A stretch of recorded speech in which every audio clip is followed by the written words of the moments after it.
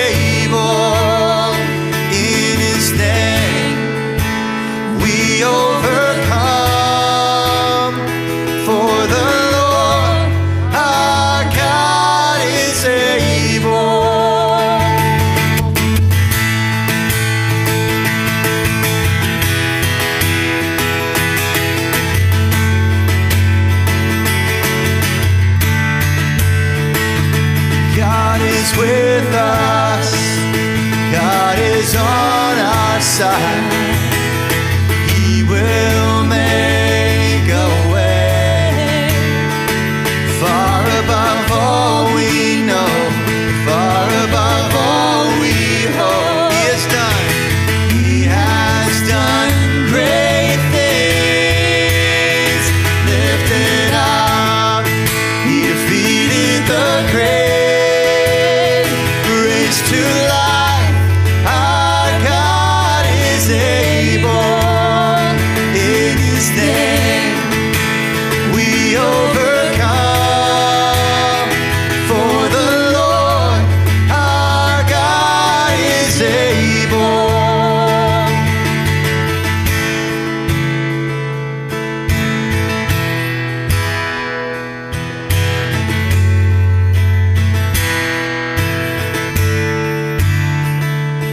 God is with us. He will go before. He will never leave us. He will never leave us. God is for us. He has open arms.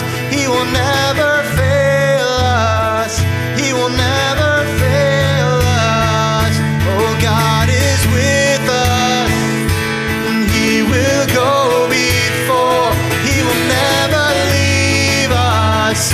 He will never leave us. Oh, God is for us, and he has open arms. He will never fail us. He will never fail us. Lifted up, defeated the grave. Our God is able. In his name we overcome. For the Lord our God is able. Lifted up, he defeated the grave, raised to life. Our God is able. In his name we overcome.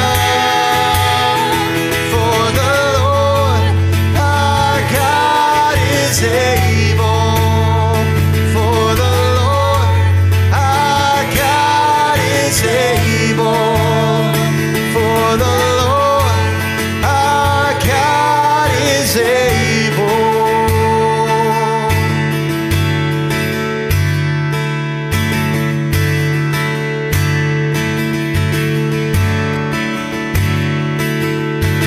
Name above all names, worthy of all praise. My heart will sing, how great is our God.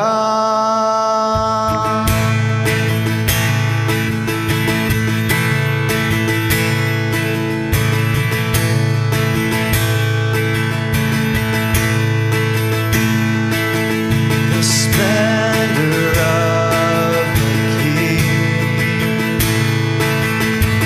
clothed in majesty. Let all the earth rejoice. All the earth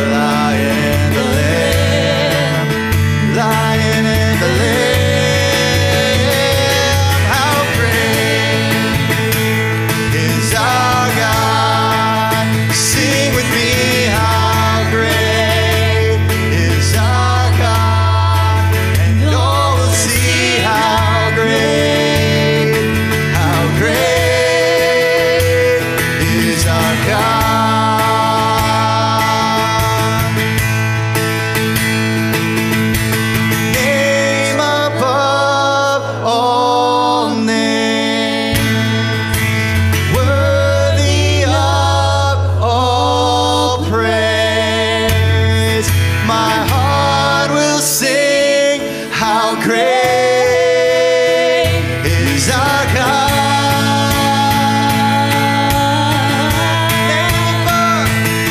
You're the name above all names, and you are worthy of all praise.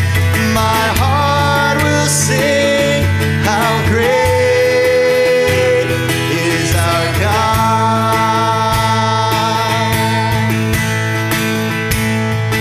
How great is our God. Sing with me, how great is our God. And all will see how great is our God. Amen. Hi. It's great to lift our voices and sing to the Lord together. Why don't you go ahead and have a seat? Kids, you can head back to your classrooms.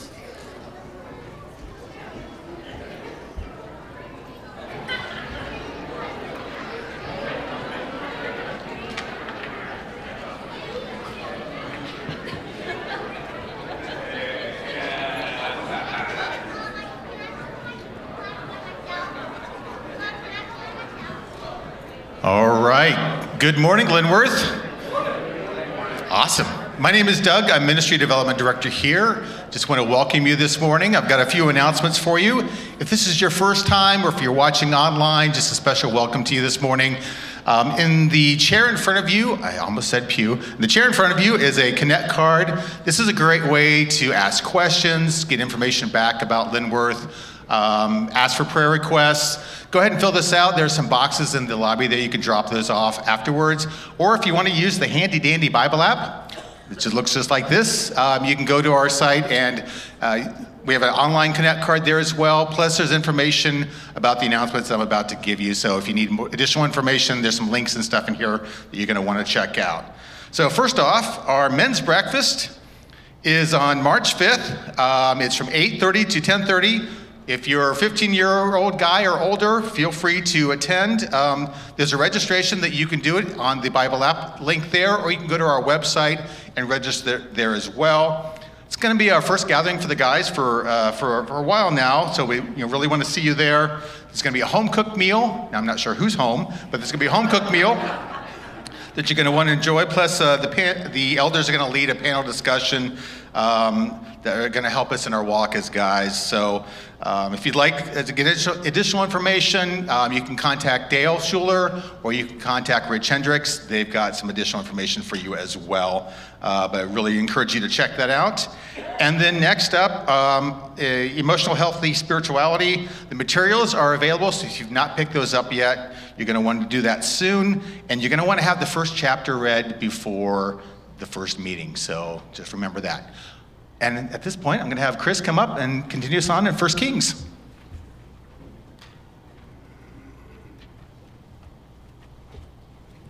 Okay, good morning out there. Welcome again. Those here and those watching online. How many puzzlers do we have out here? Okay, about 2. All right. Oh, okay, there are a few more. So this is a picture of a puzzle that we recently put together. Well, I should say my wife did it with the help of our daughter and daughter-in-law. It features a famous square, Old Town Square, in the old town of Prague. And if you notice those 2 spires there, many people think those are the ones that inspired the spires at Disneyland. You know, I heard an analogy one time about wisdom that related to puzzles. And the speaker used the metaphor of a puzzle to explain the difference between knowledge and wisdom. The individual puzzle pieces represent knowledge, but knowing how they fit together, that's wisdom. Wisdom is making knowledge applicable and making it work in real life. And if I could draw this analogy out even further, you see the gray sky up there on the very top of the picture? or the puzzle? Now, this is where finishing the puzzle got really tricky. With every piece looking nearly identical without the contrast of color, it was painstaking to find the right pieces. And I thought about this. Isn't that how life is? The most painstaking decisions, the most difficult decisions, are the ones where right and wrong is not clearly distinguished.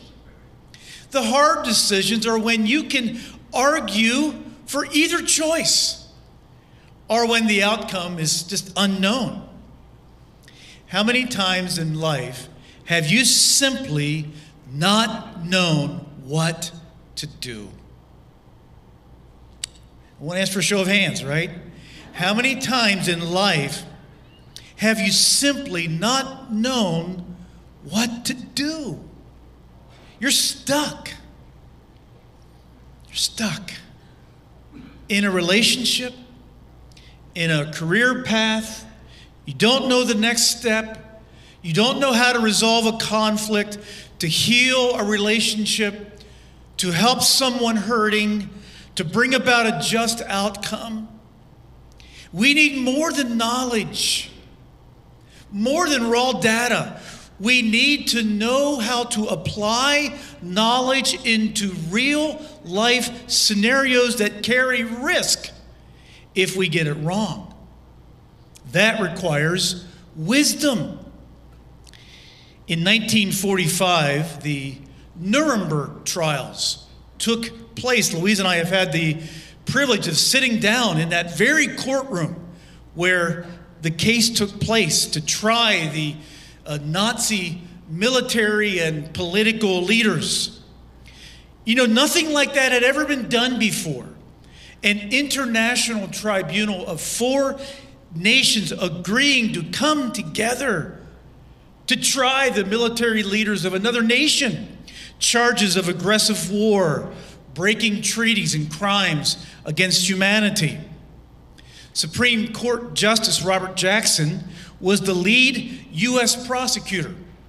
And in preparing the case, he had serious differences with another member of his team, a lawyer, a man named General Donovan. And they could not iron out their differences, and Jackson essentially released Donovan from the case. And so he wrote a letter to Donovan explaining his decision and concluded with this. He wrote, "Therefore, I did not respond to your request for access to, access to C. Goering. I repeat that time may prove you right and me wrong. I do not claim any great wisdom in so novel or so new and complex matter. I only have responsibility." Friends, I can't tell you how many times when I read that, I said, oh my goodness, there are so many times as a parent, as a pastor, as a supervisor of employees, that is exactly how I have felt. Time will prove. This is so new a matter. It's so complex a matter. Time will prove whether I'm right or you're right.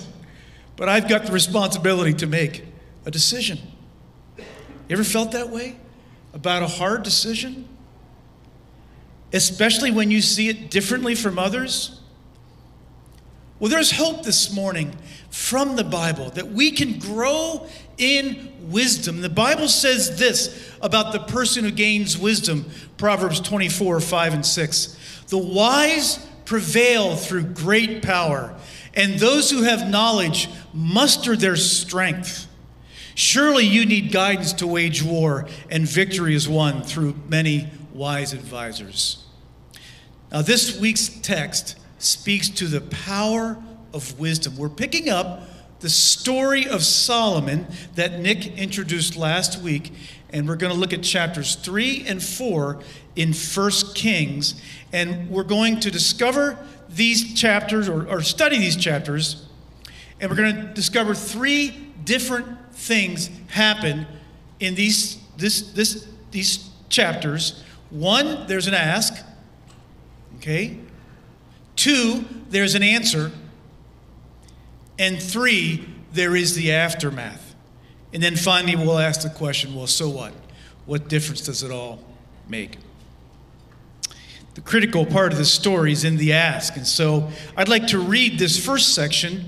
And so let's stand as we encounter God's word. I'm going to read the first 15 verses, and this will introduce us to the ask. And again, this is page, if you have the Pew Bible there, or the Bible in front of you, it is page 282. All right? Let's encounter God's word together. Solomon made a marriage alliance with Pharaoh, king of Egypt. He took Pharaoh's daughter and brought her into the city of David until he had finished building his own house and the house of the Lord and the wall around Jerusalem. The people were sacrificing at the high places, however, because no house had yet been built for the name of the Lord. Solomon loved the Lord, walking in the statutes of David his father, only he sacrificed and made offerings at the high places. And the king went to Gibeon to sacrifice there, for that was the great high place. Solomon used to offer 1,000 burnt offerings on that altar. At Gibeon, the Lord appeared to Solomon in a dream by night, and God said, "Ask what I shall give you." And Solomon said, "You have shown great and steadfast love to your servant David, my father, because he walked before you in faithfulness, in righteousness, and in uprightness of heart towards you. And you have kept for him this great and steadfast love, and have given him a son to sit on his throne this day. And now, O Lord my God, you have made your servant king in place of David my father, although I am but a little child. I do not know how to go or how out or how to come in. And your servant is in the midst of your people, whom you've chosen, a great people, too many to be numbered, are counted for multitude. Give your servant, therefore, an understanding mind to govern your people, that I may discern between good and evil. For who is able to govern this, your great people?" It pleased the Lord that Solomon had asked this. And God said to him, "Because you have asked this, and have not asked for yourself long life or riches or the life of your enemies, but have asked for yourself understanding to discern what is right, behold, I now do according to your word. Behold, I give you a wise and discerning mind, so that none like you has been before you, and none like you shall rise after you. I give you also what you have not asked, both riches and honor, so that no other king shall compare with you all your days. And if you walk in my ways, keeping my statutes and my commandments as your father David walked, then I will lengthen your days." And Solomon awoke, and behold, it was a dream. Then he came to Jerusalem and stood before the ark of the covenant of the Lord, and offered up burnt offerings and peace offerings, and made a feast for all of his servants. This is God's word. Thanks be to God. Let's pray.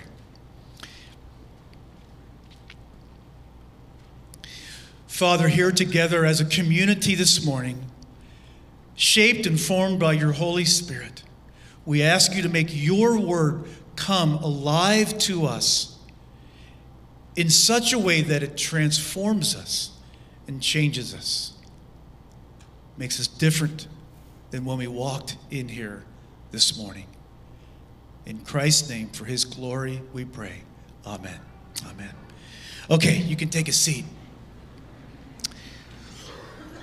Okay, there is a lot to unpack here. As Nick pointed out last week, from the start, we do see some cracks in Solomon's character. The narrator points out, like worshiping on the high places. These were once places of pagan worship, now converted to worship Yahweh. The people had been directed, however, only to offer sacrifices in Jerusalem. And choosing these alternative sites reflected what was convenient to the worshiper, and it led to them being self-centered. But the narrator does not point out all of the character issues. He assumes that you, his audience, are reading the entire Bible. And if we are, we know that God commands his people not to take foreign wives. Solomon is already married, and now he has a wife. In doing so, he's imitating the practice of ancient Near Eastern kings using marriage to form alliances, something else that God spoke against. Now, the Bible is honest about its heroes and its heroines. And Solomon, like us, is a contradiction of competing strengths and weaknesses. Yet, these two chapters, taken as a whole, are not intended to highlight Solomon's weaknesses. They are meant to show his strengths and to reveal under his leadership an incredibly happy and stable and peaceful season for the life of Israel. And it begins with a dream, a dramatic encounter. God says to Solomon, "Ask for whatever you want." Would you like to hear that? Actually, we have that promise, don't we, already? We have that promise. And you might ask the question, well, if God knows what Solomon needs already, why ask the question? Well, one, he wants to hear Solomon's voice. God desires to be in a relationship with him. And you can't build a relationship without talking.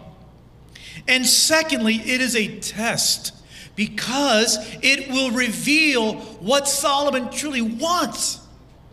Our prayers reveal to God what is important to us. Notice in verse 6 where Solomon begins his prayer, not with a request, but by reminding himself of who God is. And he does this by remembering God's acts in the past.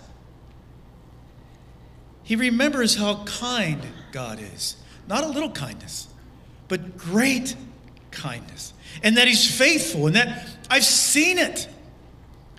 Confidence in the person of God, confidence in the generosity of God is what energizes Solomon's prayer. Now next, he still does not make a request, but he reviews his assignment relative to who he is. And it is a total mismatch. Solomon calls, one commentator invites us to imagine the pressures on Solomon. He's young and inexperienced. He stood in the shadow of his father's glorious reign. That must have been intimidating. His brother had tried to angle for the throne before him and gained a lot of support. Saul, the old enemy of David, he still had loyalists hanging around. His position was tenuous and difficult and unsteady. Verse 9 there says about a great people, literally means a heavy people, a great burden, great in number, difficult to lead. And Solomon has the insight to see, to admit his inadequacy before God, that his resources don't match the assignment. And you know what? God's heart has always been moved by those who admit their need. And that's what happens here. Solomon says in effect to God, I don't know how to do this. So he requests and asks for a discerning heart there in verse 6. Now, discern literally means hearing.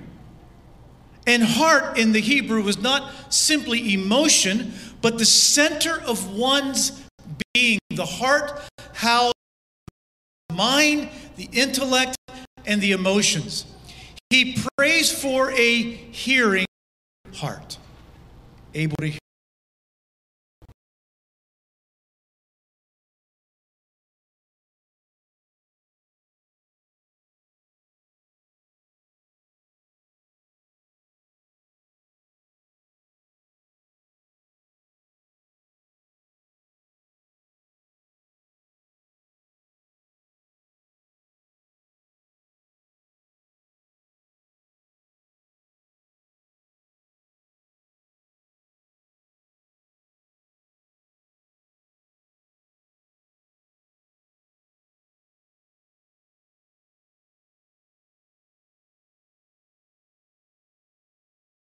God, pleasure.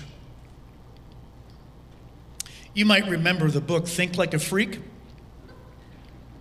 was written by two economists, the same who wrote Freakonomics. The books tried to upend conventional ways of thinking about various societal and business problems. They wrote this: it has been said that the three hardest words to say in the English language are, "We heartily disagree." For most people, it is much harder to say, "I don't know." Now, I so relate to this, friends, particularly when it comes to fixing things or using certain tools. Oh yeah, of course I know how to use fill-in-the-blank tool. Of course I can fix fill-in-the-blank household item. You can fill in the blanks there, by the way, with the most basic tool or household fix there is, and you've got me. You just think of me. You've got me. The two authors point to this following experiment as one of the many ways that we won't admit, "I don't know." Imagine you are asked to listen to a simple story and then answer a few questions about it. Here's the story. Are you ready? A little girl named Mary goes to the beach with her mother. At the beach, they swim, eat some ice cream, play in the sand, and have sandwiches for lunch. Now the questions. Let's go ahead and see them if we could, Tyler. All right? Now, you can write these down or you can mentally think of them, all right? Don't shout them out loud, okay? What was the color of the car? Don't say it. Just either write it down or think it. What was the color of the car? Did they have fish and chips for lunch? Did they listen to music in the car? 4, did they drink lemonade with lunch? Okay, you have your answers? You have your answers? What was the color of the car? Did they have fish and chips for lunch? Did they listen to music in the car? Did they drink lemonade with lunch? Okay, some of you are catching on. Now, let's compare your answers to those of a bunch of kindergartners. Are you smarter than a kindergartner? Nearly all the children got the first 2 questions right, red and no.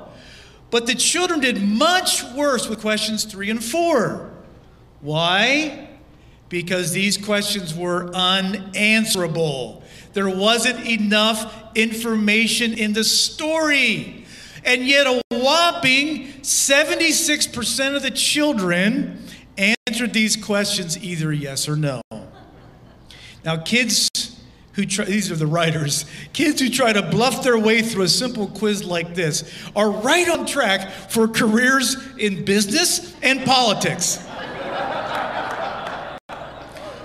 where almost no one ever admits to not knowing anything. But it's a shame we can't humbly admit our ignorance, for until you can admit what you don't yet know, it's virtually impossible to learn what you need to. Close quote. All right, let's go to the second point. That was the ask, Solomon's ask. Now let's go to the answer. And we see immediately how God answers his prayer. It's so exciting. And it's such an interesting story and so epic that this story is also well known in our culture at large. It begins in chapter 3, verse 16. We're on page 283. Then 2 prostitutes came to. Very interesting, isn't it, that common people, even prostitutes, could appeal directly to the king. Engaged in a work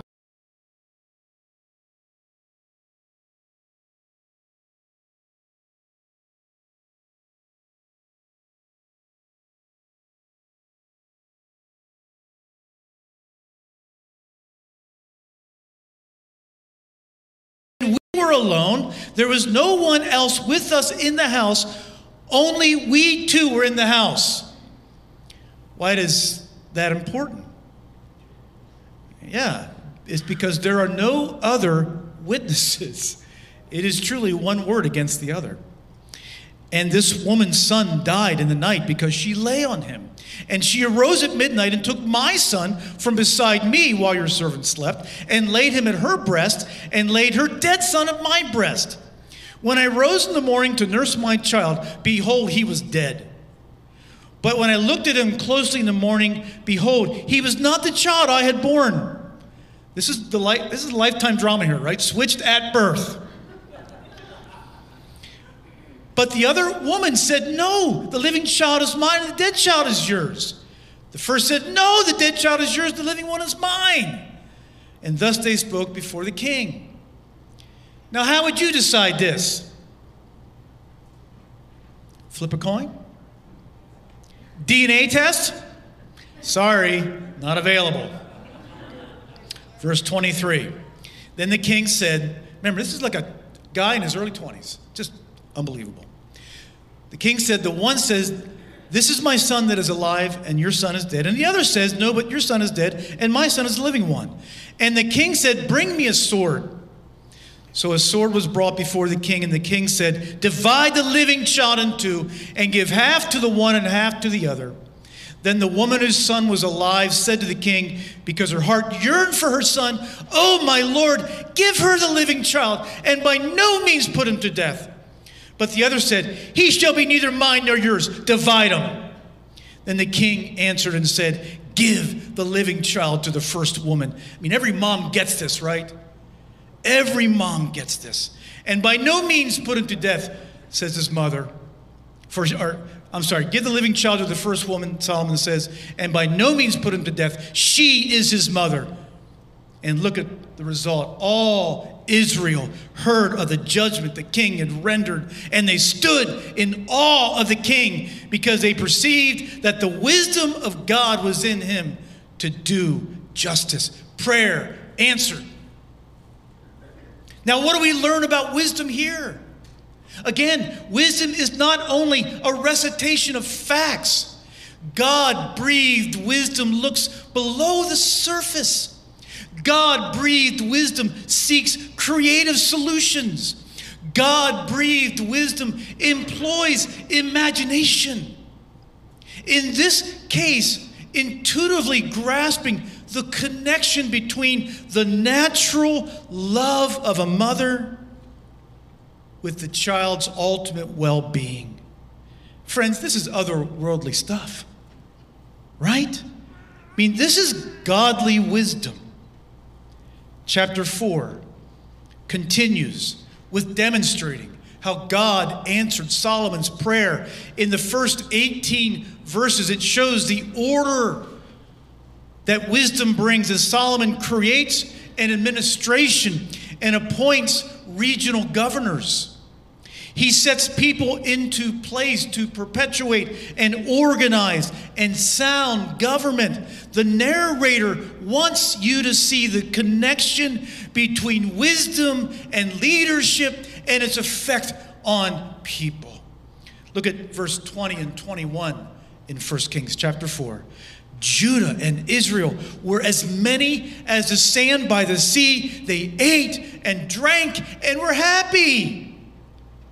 Solomon ruled over all the kingdoms from the Euphrates to the land of the Philistines and to the border of Egypt, and they brought tribute and served Solomon all the days of his life. Friends, it's a simple maxim. Good government makes people happy. And note the details here. From the Euphrates to the border of Egypt, and as many as the sand of the sea. What is the Holy Spirit trying to say to us? Again, if we are reading the Bible not with a sort of grab bag, chicken soup for the soul approach, but if we are reading it as one story, then we know that the promise given to Abraham, the father of the Jews, I will multiply you, Abraham. I will give you this land, Abraham. We know those promises given 1,000 years. That's a long time, friends. 1,000 years earlier are being fulfilled. Look at verses 24 and 25. For he had dominion over all the region west of the Euphrates, from Tiphsah to Gaza, over all the kings west of the Euphrates, and he had peace on all sides around him, and Judah and Israel lived in safety from Dan to Beersheba, every man under his vine and under his fig tree, all the days of Solomon. This almost matches the land that God had promised, almost. And notice the phrase, I love it. Every man under his vine and fig tree. What does that mean? It means safety, prosperity, equality, economic and social freedom. It states in poetic form the social life that we aspire to. Now you ask a question. Hey, I've heard that phrase somewhere before. Under his vine and fig tree. Didn't George Washington say that in the musical Hamilton? When explaining why he was not going to run for a third term and go back to Mount Vernon? Well, did you know that was in Scripture? And did you know Washington actually did say it? Or actually, he wrote it. In August of 1790, he had visited a Jewish congregation in Newport, Rhode Island, and they had some correspondence back and forth. And in that correspondence, he mentioned this scripture. It shows up 3 times, this idiom, this phrase. Each person under his own vine and fig tree. This is Israel's golden age. This is the apex of their national glory. No, not everything is perfect. We have seen cracks, and we will see more.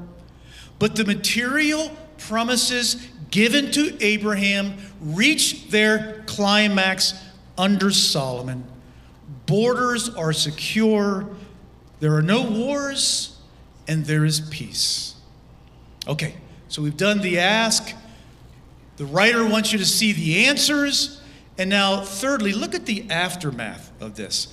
I'm beginning in verse 29 of 1 Kings 4. And God gave Solomon wisdom and understanding beyond measure and breadth of mind like the sand on the seashore, so that Solomon's wisdom surpassed the wisdom of all the people of the East and all the wisdom of Egypt. For he was wiser than all other men, wiser than Ethan the Ezrahite, and Haman and Kokal and Dard, the sons of Mahal, and his fame was in all the surrounding nations. He also spoke 3,000 proverbs, and his songs were 1,005. He spoke of trees from the cedar that is in Lebanon to the hyssop that grows out of the wall. He spoke also of beasts and of birds and of reptiles and of fish. And people of all nations came to hear the wisdom of Solomon, and from all the kings of the earth who had heard of his wisdom. Some of these characters are interesting. Ethan wrote Psalm 89. Haman, this is not the first He-Man. Haman wrote Psalm 88. Haman was one of Samuel's grandsons, one of David's worship leaders, had 17 kids, and all of his family were musicians. My goodness, he has his own marching band to rival OSU's. And he had a reputation of being wise. I'd like to meet his wife. She must have been special. What is the point of all this? God's wisdom is superior. It's greater than the wisdom of the world, of Egypt, a world power known for its wise men. And the wisdom of God, now get this is really, really amazing. The wisdom of God is not confined just to one-dimensional, propositional truths. It breaks out in song. It is not confined only to the spiritual world, but breaks into the natural and physical world. Solomon possesses an insatiable curiosity to learn. One commentator notes that he is interested in poetry, botany, biology, ornithology, study of birds, ichthyology, yes, that's right, particularly bony fish, astronomy, arithmetic, and medicine. Dale Ralph Davis says, how liberating wisdom can be. It ranges over the whole domain of God's realm, joyfully investigating and describing all of God's works. This is why biblical wisdom is not in opposition to, but is at the root of all true science. Dale Ralph Davis also wrote, since God has left the fingerprints of his wisdom everywhere, since there is no place where God does not furnish us with raw materials for godly thinking, I love this phrase, Christians should be seized with a rambunctious curiosity to ponder his works, both the majestic and the mundane. Curiosity is the pull to the recent ads for Viking cruises, a mainstay of PBS Masterpiece. The CEO of Viking, Torsten Hagen, comments on the virtues that he was raised with by his parents in Norway: kindness, honesty, and hard work. And to this one he adds curiosity, to explore the world. In a book by Mark Batterson, he makes these comments about Da Vinci and curiosity. Leonardo da Vinci once observed that the average human looks without seeing, listens without hearing, touches without feeling, eats without tasting, inhales without the awareness of odor or fragrance, and talks without thinking. But not Da Vinci, the quintessential Renaissance man called the five senses the ministers of the soul. And perhaps no one in history stored them better than he did. Famous for his paintings, The Last Supper and the Mona Lisa, Da Vinci trained himself in curiosity. He never went anywhere without his notebooks, making observations, writing down ideas. 7,000 pages of his journals have been preserved. Now, please take a close look at this. What is the aftermath? We have the ask, we have the answer, and now the aftermath. What is the aftermath of such wisdom? Did you catch it? People from all over the Near Eastern world came to hear his wisdom. This is what God had always intended. Israel, his people, as a witness to the nations. Israel bringing glory to God. Here is the great commission from the Gospels in the Old Testament. This was the power of wisdom emerging from a man who in his early 20s, while in desperate prayer, called himself a little child who knew nothing. The ask, the answer, the aftermath. Now, what difference does it make? Well, let me mention a couple of things. First, we and you can certainly take from this talk a model of prayer.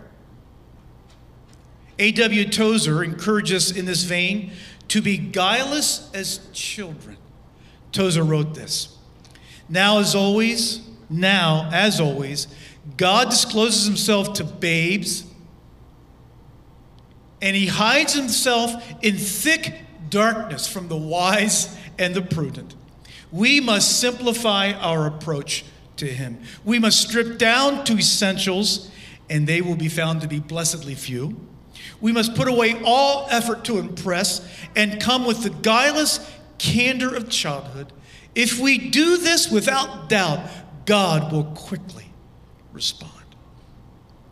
Secondly, we can also take away the admonition to be rambunctiously curious about our world. We have to strip away the so-called divide between the sacred and the secular. God and his wisdom are to be found everywhere, not only in the marvel of the human body, in physical creation, and in the just arrangements of communities and nations. All truth is God's truth. David saw evidence of God's love everywhere. Psalm 119, part of that beautiful prayer, David said, "The earth, O Lord, is full of your steadfast love. Everywhere I turn, I see evidence of your love, your governance, your ruling. Teach me your statutes." And finally, we can also rejoice in God's faithfulness. He will fulfill the promises to Abraham. He will bless all the nations on the earth. But in my remaining minutes this morning, I just want to focus on one thing. Going back to my introduction, one so what from this passage is to help you draw on God's wisdom when you get to that fork in the road and don't know which way to turn. The times when you're stuck. In parenting, for example, when discerning how to confront a child's weakness and you are so perplexed and your questions and your actions you go through and both sides seem equally plausible. Am I supporting my child in this or am I enabling them? Supervising others in the marketplace. Many of you do this. Do I overlook that behavior? Or does that behavior raise to the level of a conversation? In helping others resolve a conflict, what is the next step? Where do I begin? When both sides have legitimate hurts, how do you begin to help resolve that? When hurt by a friend, when you've been hurt by a friend and you find that you're drifting in that friendship and you're wondering, have I really been honest about my disappointments? Is it a lack of forgiveness on my part, or do I not really just trust this person anymore? Shouldn't I just forgive and move on? What's the right answer? Finding discernment can be one of life's most difficult, perplexing journeys.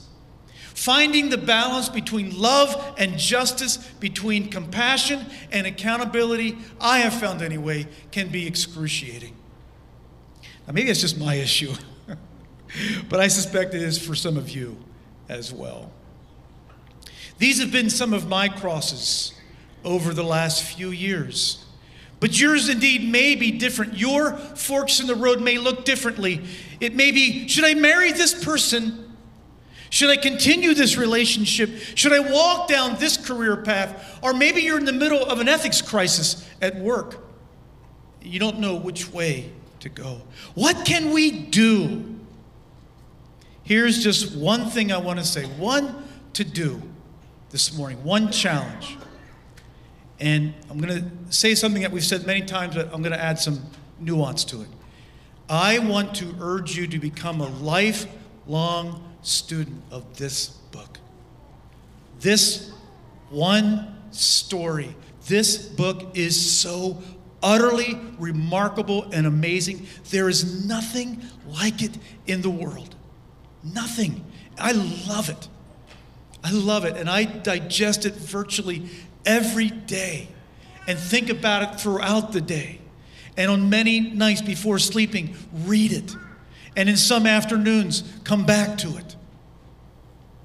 This book is remarkable, and I want to encourage you to read and to reread it as one story and to think about it all the time. It is the source of wisdom for all of life. Now, what I don't mean is this. The Bible is not a rule book, primarily. Certainly has rules, but it's not primarily a rule book in this regard, in that it will tell you precisely what to do in every situation. It's not like some huge index, like, should I marry Bobby? Okay, just look up the B's, or should I take the job at this bank? Okay, look up that bank, it's right here. Yes, on this day. It doesn't work that way.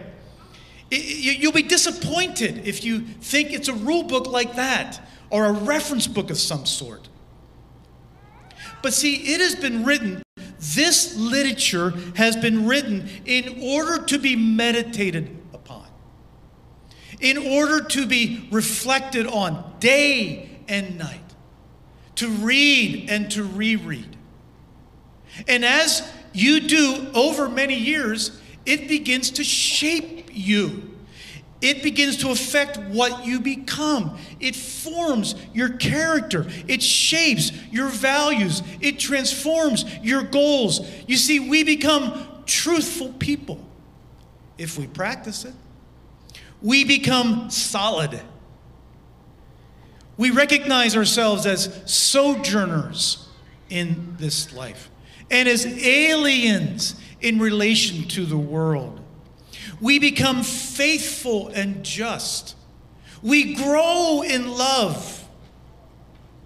We learn the dynamics of what makes relationships work. We learn to listen, like Solomon, to develop a hearing heart, meaning that we are inclined to do his will and that we're able to enter into the lives of others, abandoning our own inclination to narcissism. You see, these qualities, this shaping of who you are, that's what's going to help you discern what to do, what decision to make when you face forks in the road. When we say with utter helplessness, I don't know what to do. Solomon himself wrote this to his son.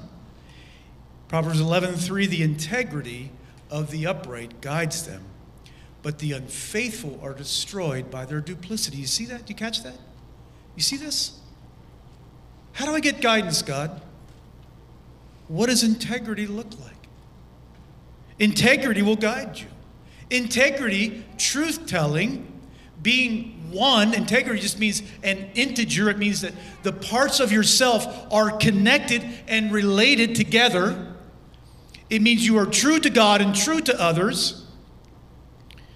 When you have integrity, that will enlighten your path. Conversely, if you are duplicitous, meaning, you try to be two different people at once, you're one person here, another person there, or you evade promises, or you're just selfish, well, guess what? You're going to be blinded when you come to those forks in the road. You're not going to have the makeup, the composition to make the right decisions in those moments. In James 1, Solomon wrote, James wrote, I thought maybe he's reflecting on Solomon. James wrote, if any of you lacks wisdom, he should ask God. And then he puts on this beautiful rejoinder. Now, if any lacks wisdom, he should ask God, who gives generously to all without finding fault. Isn't that beautiful? Right? I mean, we're going to see Solomon, and again, there's even ones I didn't mention this morning, where you begin to see cracks in his life. But you know what? God still blessed him. This place in his life, God honored him, God blessed him. He blessed that childlike prayer. God gives wisdom. Yeah, you're a living contradiction. Yeah, you've got issues. Yeah, you're struggling with sin. Ask. Ask for wisdom. And allow the Word of God, allow this beautiful, powerful book to shape your life. David, why don't you come on up? And Faith. We've done here this morning in 1 Kings chapter 3 and 4, we've done the ask, we've done the answer, and we've done the aftermath. And now we're going to turn our attention to Jesus. We're going to take communion together. I'll let David introduce that. I just want to finish with this. In Isaiah chapter 11. See, Solomon was imperfect, and we'll see that more and more as time goes on. And though certainly in the beginning of his reign, there may have been Jews that said, yes, this is the king we've always been waiting for. He's the one. This is the one the story's about. And of course, they would come to disappointment. But all that just points to the perfection and the beauty and the majesty of the greatest king, the one who did not fail. It says in Isaiah 11 that the Spirit was on Jesus. It was a spirit of wisdom, a spirit that knew how to judge justly and judge fairly. And for us today, the important word for us today is that he is a counselor. Jesus is your counselor. It's pretty powerful, right? Because that means he's not only giving you counsel from this book, right? That would be good. But the fact that he's your counselor means he knows you. And he knows from this exactly what you need to hear. You ever been with a counselor and, man, sometimes the counselor somehow they just hit the nail on the head. They know exactly what you need. Well, Jesus can be that kind of counselor for you every day, taking his love and this word and applying it to the exact points that you need, and especially when you hit that fork in the road. He will be your counselor. You can gain wisdom as Solomon did through Jesus. So let's worship him, and we're going to celebrate communion together. David. All right. Just like Chris said, communion is our opportunity to remember Christ's death. And, God gives his wisdom by the Spirit. And in order to receive the Holy Spirit, you first must receive Christ. So let's take a moment this morning and let's just reflect on the sacrifice of Jesus. Jesus Christ, on the night he was betrayed, he took the bread, and after he gave thanks, he broke it. And he said, "This is my body, which is broken for you. Do this in remembrance of me." In the same way, after dinner, he took the cup, and he said, "This cup is the new covenant in my blood. Do this in remembrance of me."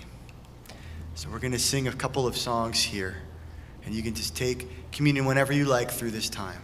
But now let's take, eat, remember, and believe. For as often as we eat this bread and drink this cup, we proclaim the Lord's death until he comes again.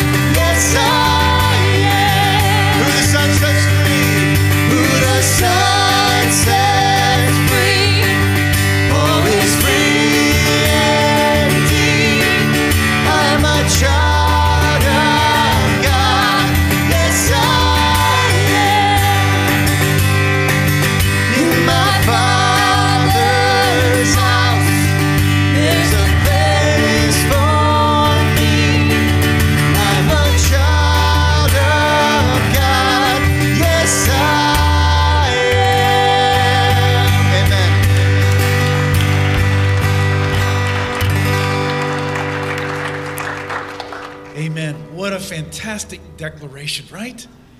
Sons and daughters adopted with full rights, all because of his glorious, glorious grace. And our goal is that when we leave this place, we would be able in every setting to glorify him and to live a life of wisdom such that we attract others to him. The ministry and the work of the Spirit doesn't stop when the service is over. We want to continue in this work, in the ministry of the Spirit, ministry to one another. And you might be in that place this morning where you need guidance. You're in that proverbial fork in the road, and you don't know which way to turn. You've been burdened, and you're anxious because of perplexity in not knowing what to do. You know, God can work a lot of different ways. He can speak a lot of different ways. God may speak prophetically through others to help give you guidance. He can speak, as we said this morning, through his word. He can speak through the advice and the counsel of others. All of those are important aspects of the ways that God speaks to and leads us. But members of our prayer team will be here this morning when we dismiss up front here in front of the stage. And if you would like to receive prayer for some difficult choice, you can share it or not share it. That's completely up to you. But come forward and let one of the members of our prayer team pray for you, that God can give you the wisdom, like he gave to Solomon, that you need to make the right decision. Okay? Let's go ahead and let's pray. And I'd like to pray for this morning, pray for our Hispanic service. You might have recognized that our Hispanic friends aren't out in the lobby. They are initiating this morning their own service. And they have invited a ton of their friends to be there. And so let's take a moment. It'd be great for us to lift them up and pray for them. And then we'll dismiss. Father, in Jesus' name, we love you. We love that you've given us your words. They shape us. They change us. They communicate the most important message in the world, that you love us. You love us. And you want us to be in relationship with you. And we thank you for our Hispanic friends who want so much for their friends in their world to know that love, to be able to share it in their own language. And so we pray for them this morning and pray that you would, Father, bless. You'd bless that time. You'd use it powerfully. Thank you that many of us can be there from here, and we look forward to supporting them in our prayers and in our efforts this afternoon. We commit it to you. Amen. Amen. Again, now you can raise your hands as for the final blessing. May Christ go before you. May Christ be behind you. May Christ be above, and may Christ be below you. May Christ be with you, and may Christ, the hope of glory, be in you. Amen. Go in peace and glorify him.